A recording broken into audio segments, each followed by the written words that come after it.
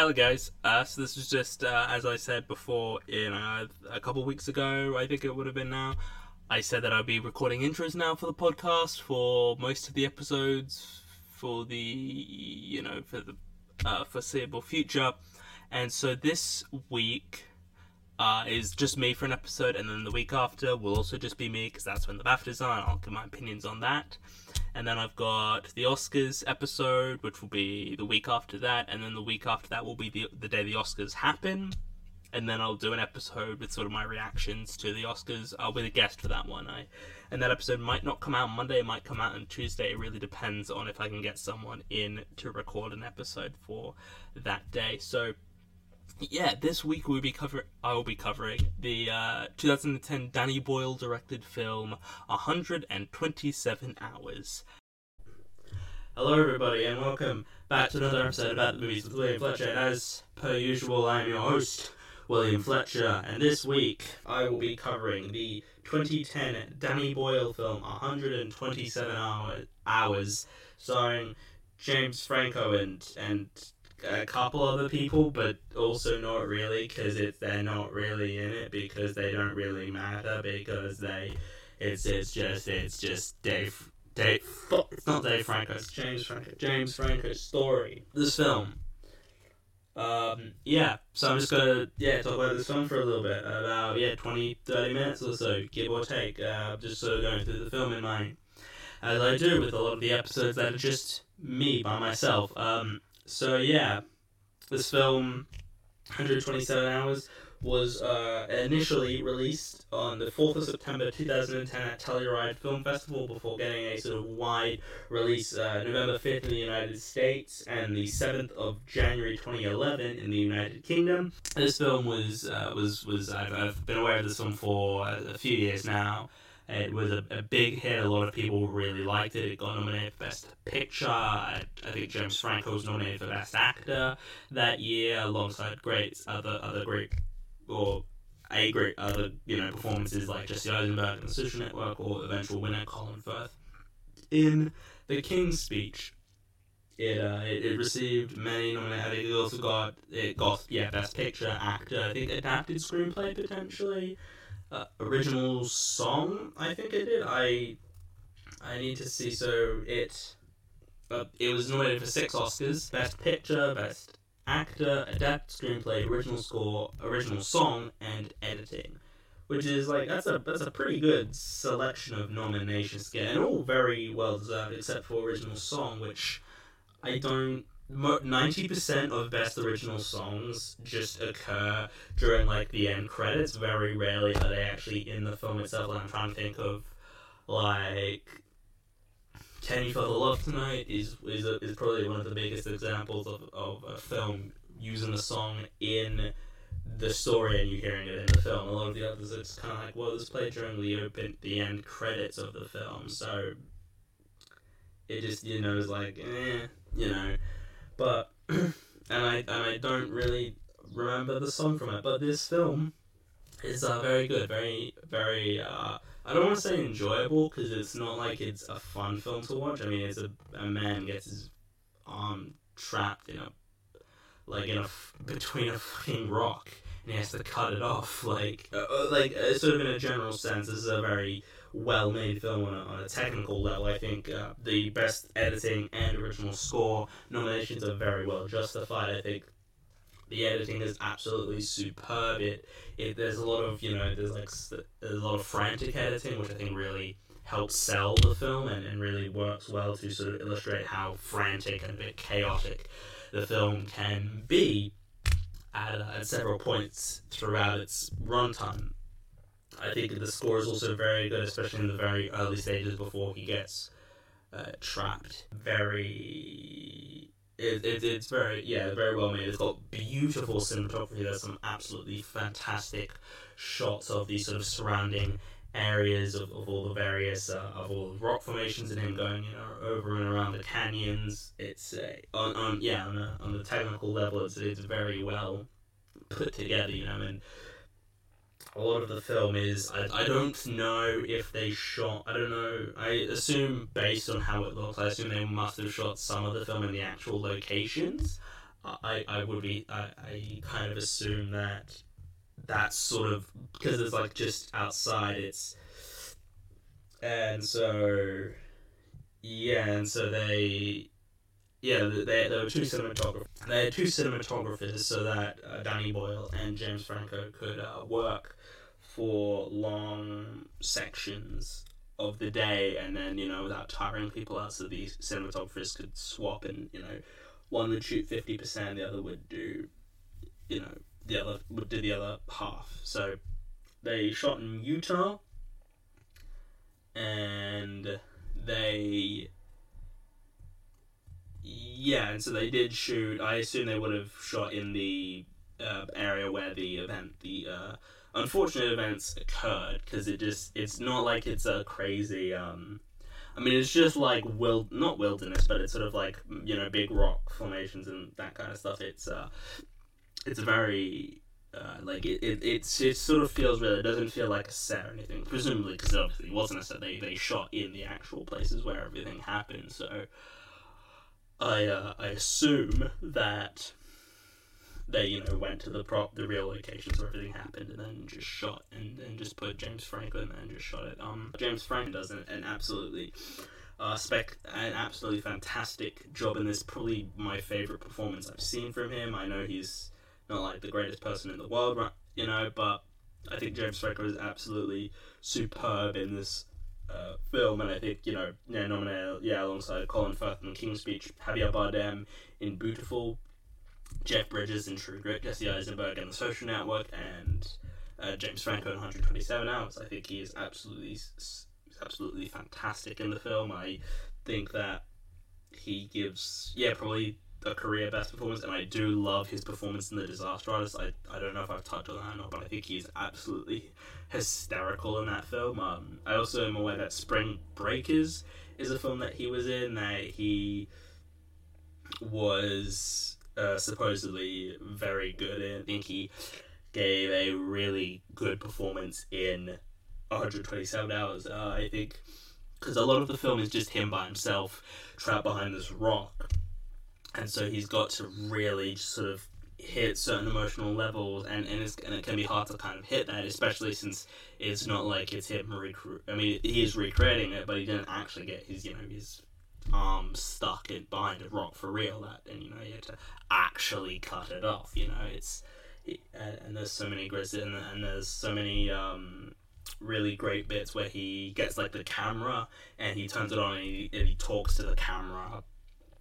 It's like as a message for his family, and I think like, this is really good stuff. I think that's, those scenes in particular are where Franco really shines, because he really sells the emotions behind it all, and like when he's doing it for like the first day, and there's just so much true great acting on show. I think this is one of the it's a film that works, that if Franco's performance wasn't as good, the film wouldn't work as well. Like him being like James Franco giving as good a performance as he does really makes this film work so much better in a way that it really wouldn't work if he wasn't as good in it. And it's a really a very excellent performance he gives, probably his career best, and probably will forever be his career best, especially considering recent events that have come to light. But I think like he has created, he gives a very good performance, and I do think that he has it's a very much like a performance that it's not like it couldn't have been done by other actors. Like absolutely, like tons of actors could have and probably would have done this role just as good. But I definitely think that he is super is just absolutely excellent in this. And he gives an absolutely fantastic performance in the film. And so it's I think it's a very well. I've talked about a lot of the technical aspects. I think in terms of a screenplay, I think it's very well written. I'm aware that not everything is exactly accurate. I think there's a bit on the Wikipedia page about the film that talks about how authentic it is. So I will grab that and then just sort of read from it. The actual man who this is based off, Aaron Ralston. So there's an encounter early on. I guess I can sort of go through a bit of the plot of the encounter he has with two hikers. It was slightly altered. So in the film, if you haven't seen the film, spoilers. He shows these two swimmers. He shows these two other hikers like in the film. He shows them this hidden pool and they swim around and do stuff like that, and then but in reality he just showed them basic climbing routes, and then he said he was initially uncomfortable by these changes, but then he goes on to say that the rest of the film is like factually accurate to the point that it is basically a documentary, as close to a documentary you can get and still be like a drama. And so let's just say there's other, there's tons of different things that talk about various different points, sort of authenticity in this film. And there's in the film, actually, James Franco, Aaron, the man he is portraying, never says, in the script he never utters the word "ow," which is factually accurate to the original. It's factually accurate to what actually happened in real life. So, he does scream and he does shout and he does go through some pain, and he's obviously not happy about the whole thing, but he never says "ow," which, I kind of am like, I mean, yeah, I wouldn't really, if I was in that position, for example, which I thankfully have never been, which is good, it really just, this film really excels and at sort of showing the human condition, I guess, is it in a sort of sense of it really sort of perfectly, I would go as far as say, illustrates and shows sort of the absolute hell that this man went through, and he pulls out on the other side. I don't think it's spoilers to say that he survives at the end, because, well, I did say that the guy who did this, said as much. I did mention that, the guy who this is based off of said, yeah, it's factually accurate. So just me saying that basically gives away the fact that he survived. But I wasn't new of that, of that going into the film. So it didn't really work for him. It didn't detract from my enjoyment, or it took nothing was lost by knowing the fact that the guy that this is based off of is still alive, and he was involved in this film. It took nothing away. I don't think this is a film where it is not like a, oh my god, is this gonna survive or not. It's more a case of he's gonna survive, but you just want him to, and you just want to get to that point where he gets free. And so there's a bit about a little over halfway into the film or so where he gets free, where his arm is, for those who haven't seen it and are still listening, his arm is trapped behind a rock. He's climbing down this thing, and he's holding onto this rock, but it slips, it falls, it crushes his arm. About half of his forearm, his hand, and half of his forearm is trapped behind this rock, and so he's stuck for, I think it's nearly a week or so. He's stuck behind there. So about day 6, so 6 years. 6 years? Jesus, no. 6 days. Imagine if he was stuck for 6 years. He would have died. 6 days, he was stuck behind there for 6 days, and he had to ration out food, and he had to ration out water. There is a bit in the film where he loses 90% of it, so he then has to drink his urine, which is gross, but it is, you know, if you need to, that's sort of if you're pushed to that point, you know, you kind of have to, you know, no, it's not like anyone wants to drink urine. It's just if you're pushed to that point to survive, people will do that. So, and he, you know, in this film, like I knew that he got out, and I wanted him to get out, and I knew he would, but it's just there were so many moments where I was like, he might be able to get it, because there's like a bit at one point where he sets up like a pulley system with like all his ropes and everything, because he's, you know, he's a hiker, and he climbs on things, so he's got these things tied up, so he throws the rope, and then, you know, he tries using a pulley system, but he's only got one arm because the other arm is completely screwed and just gone and dead. So he tries to, you know, pull it up, and then he tries to, you know, lift it up, and, you know, he obviously can't, and then he has, you know, he has, you know, sort of, he has, and, you know, this is a film where there isn't really, there's a lot to talk about if you've got like another person on, but because it's just me, I'm sort of breezing through this, because so much of this film is just James Franco stuck behind a rock, and I think that works to its benefit. I think if it wasn't mostly that, it kind of would be like, well, that's not as interesting. I think the fact that we focus on this one guy trapped behind this one rock in this one canyon for 6 days is why the film works so well. Because if it was anything else, it'd just sort of be like, well, it's not as interesting. But because it's, you know, it's this one guy, I think it works super well. And I think again, I keep going back to this, but James Franco gives an excellent performance, and this film really sort of solidifies how great of a filmmaker Danny Boyle is. I've seen 127 Hours, which is great. 28 Days Later, which is also a really enjoyable zombie film.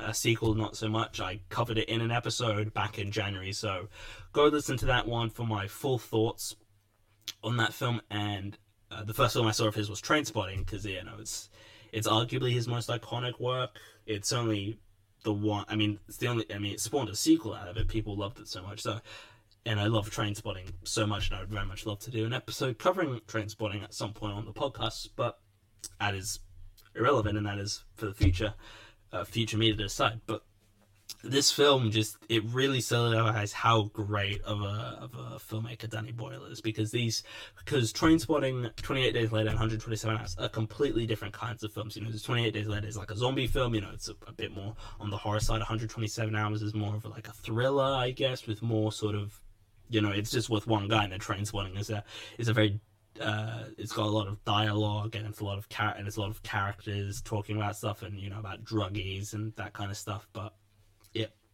it all works so well, and Danny Boyle's able to work through those. And, you know, Danny Boyle's done so many different kinds of films. You know, Yesterday, which is more on the comedic, lighthearted side. You know, you got Sunshine, which is on the sci-fi spectrum of it all. Steve Jobs, which is again based off a real person, like 127 Hours is. And yeah, it's just all those other films that sort of go across various different genres and motifs and stuff. And this is better than 28 Days Later, in my personal opinion. I think it works a lot better as a film. Personally, I think it's better written.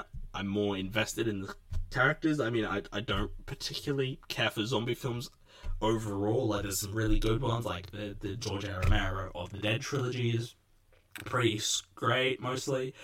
Shaun of the Dead, one of my all-time favorite films. The Evil Dead franchise now, because I started watching Ash vs. Evil Dead, you know, but I didn't really connect with the characters as much in 28 Days Later, whereas this, even though I knew he survived and I knew he got out, I still really, really connected with this story, with Aaron's story of him getting out, and you know, and there's a couple bits, where he has these hallucinations or these dreams of him getting out. So there's like one where it starts raining, and, you know, all the rain washes away the rock, and it falls down, and he's able to like escape. And it's like, and in that moment watching the film, I was like, oh, did he actually get out? Like, is this how he gets out? And then he like loses the arm later. Because I knew that he gets out and by getting and he loses his arm. And I was a bit confused because I was like, but I thought I heard that he cuts his arm off to get out. And I'm just sort of like, okay, this is interesting. And then he goes to his girlfriend's place, well, at the time, girlfriend's place, and he knocks on the door, and she sends him away. And I'm like, okay, this isn't real. And I was kind of like, this is a bit interesting, and also like, this isn't real, is it?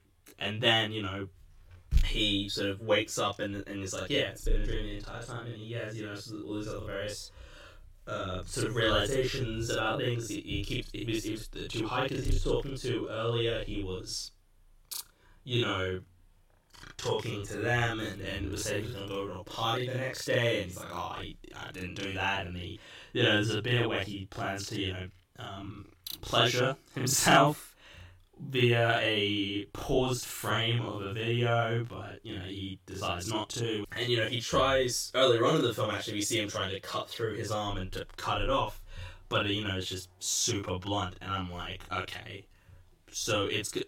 And I was like, okay, but he's going to use that to cut his arm off, and it's going to be more excruciating because it's blunt, so it'll take longer. And so, you know, he fashions a tourniquet, you know, around his arm, and he tightens it with a carabiner, and then, you know, he starts, well,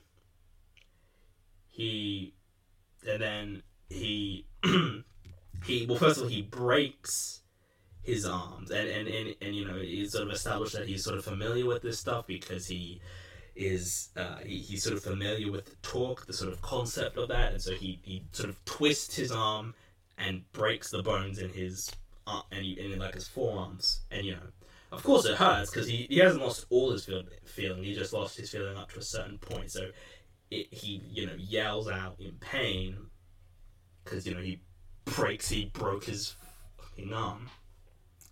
And then, you know, he then, you know, starts cutting into his, you know, arm, you know, with this blunt multi-tool. And it was so cringy and just, like, gross to watch to see this guy just jamming a blunt, you know, multi-tool into his arm. And he's just, like, cutting, you know, and he's just cutting through his arm. And it's like, when I was aware of it and I heard about it, I was like, oh, he's going to use, like, a knife or something, right? And I sort of had it sort of in my mind that, like, yeah, he's going to use, like, a knife, and he's going to use that to cut through his arm. And then when it's introduced earlier, the blunt multi-tool, I was like, oh, that's what he's going to use. And I was just, like, prepping myself mentally to, because I'm not, like, I don't get squeamish easily, but, like, but the difference is, though, because I know this is based off a real thing, and that adds to it. Like, if it's something else, like a film that's not based in reality at all, I usually don't get as squeamish, but I do get more squeamish, I feel, and a bit grossed out by things, if I know, like, this happened in real life, an actual person did this. So I was like, so yeah, when he starts, like, trying to cut into his arm with this, you know, this blunt multi-tool, I'm like, oh no, this is gross, because it's like, he actually did this to himself. He actually used a blunt multi-tool to cut through his arm. And it's just like, that is so, like, insane that to have the sort of the wherewithal and the will and the true, like, I guess, need to live to because I don't think I could survive this kind of situation. Like, if I'm being completely honest, if I was in this position and I got stuck, I wouldn't be, you know, I probably wouldn't survive. I probably would tell people if I was going somewhere where that could happen, as Aaron remembers that he didn't do that. But I probably wouldn't survive if I was in, like, the exact position that Aaron's in. And then, you know, after he amputates his arm off, he just, wraps it up so that, he doesn't lose blood, and presumably also so he doesn't get infected, and then he, and, at sort of at this point, he's run out of water. He's been living on his own urine for a couple days at the very least. So he drinks from a gross-looking pond. Like, it is brown. It is gross. It just isn't very appealing. It just, like, man, that is going to cause something bad in your body, mate. It's not going to be good. But, he continues on, and he spots a family, and then they help him, and they give him water, and he just downs like an entire bottle of water, which is fair enough. He's probably incredibly dehydrated. He probably hasn't had a whole lot of water in the last 6 days, and he's been living on his urine for a couple of days at this point, surely. And then, they alert the authorities, and they are able to get him back to safety. Now, I discussed authenticity a little bit earlier, and they say that he did send to the people to go ahead and get help, and he walked 7 miles before the helicopter came, but in the sort of theatrical version of the film, you don't really see that. It just sort of like they disappear, and then it just sort of cuts to like, oh, here's a helicopter to get him, but there's an alternate ending which sees him like continuing on the walk for a little bit longer whilst waiting for the helicopter. I can understand why you'd remove that for a film. It's not necessary to do that. You're just like, yeah, you sort of want to just get to the point of like, yeah, a helicopter came and rescued him, and you don't need to see, him walking for the 7 miles, but and then, there's as is the case with like every biopic, every film based on a real person, there's like little textual bits at the ends where we see the actual person that the film is based off of, and Will had a kid, and now he always remembers to leave notes for his family if he ever disappears, and he where he's going and where they can, how long he'll be away and everything. And it's a very nice, uplifting, happy ending, and I think that, works. To be fair, this film does have the story has a happy ending. The man lived, and he made a family, and the film it's a very uplifting ending, and it's just 127 hours. It's just a really, really good film. It was really, really great. Really, I don't want to say enjoyable, but very well made, and definitely a film I'd like to rewatch at some point in the future. So I am going to give 127 hours an 8 out of 10. And that is all for this week's episode. I know that this episode is just me on again. I know that's not always a thing that everybody likes, but I still think it's enjoyable to just talk and vent and get my feelings out, because sometimes that's just nice to just talk to nothing, so you can all listen to me and nobody else can interrupt me. But so I really hope you enjoyed listening to this week's episode. In the intro that will be playing just before this, I discussed the next few weeks of episodes of the podcast, so I hope you all look forward to seeing those episodes, and I will see all of you guys in the next one. Goodbye.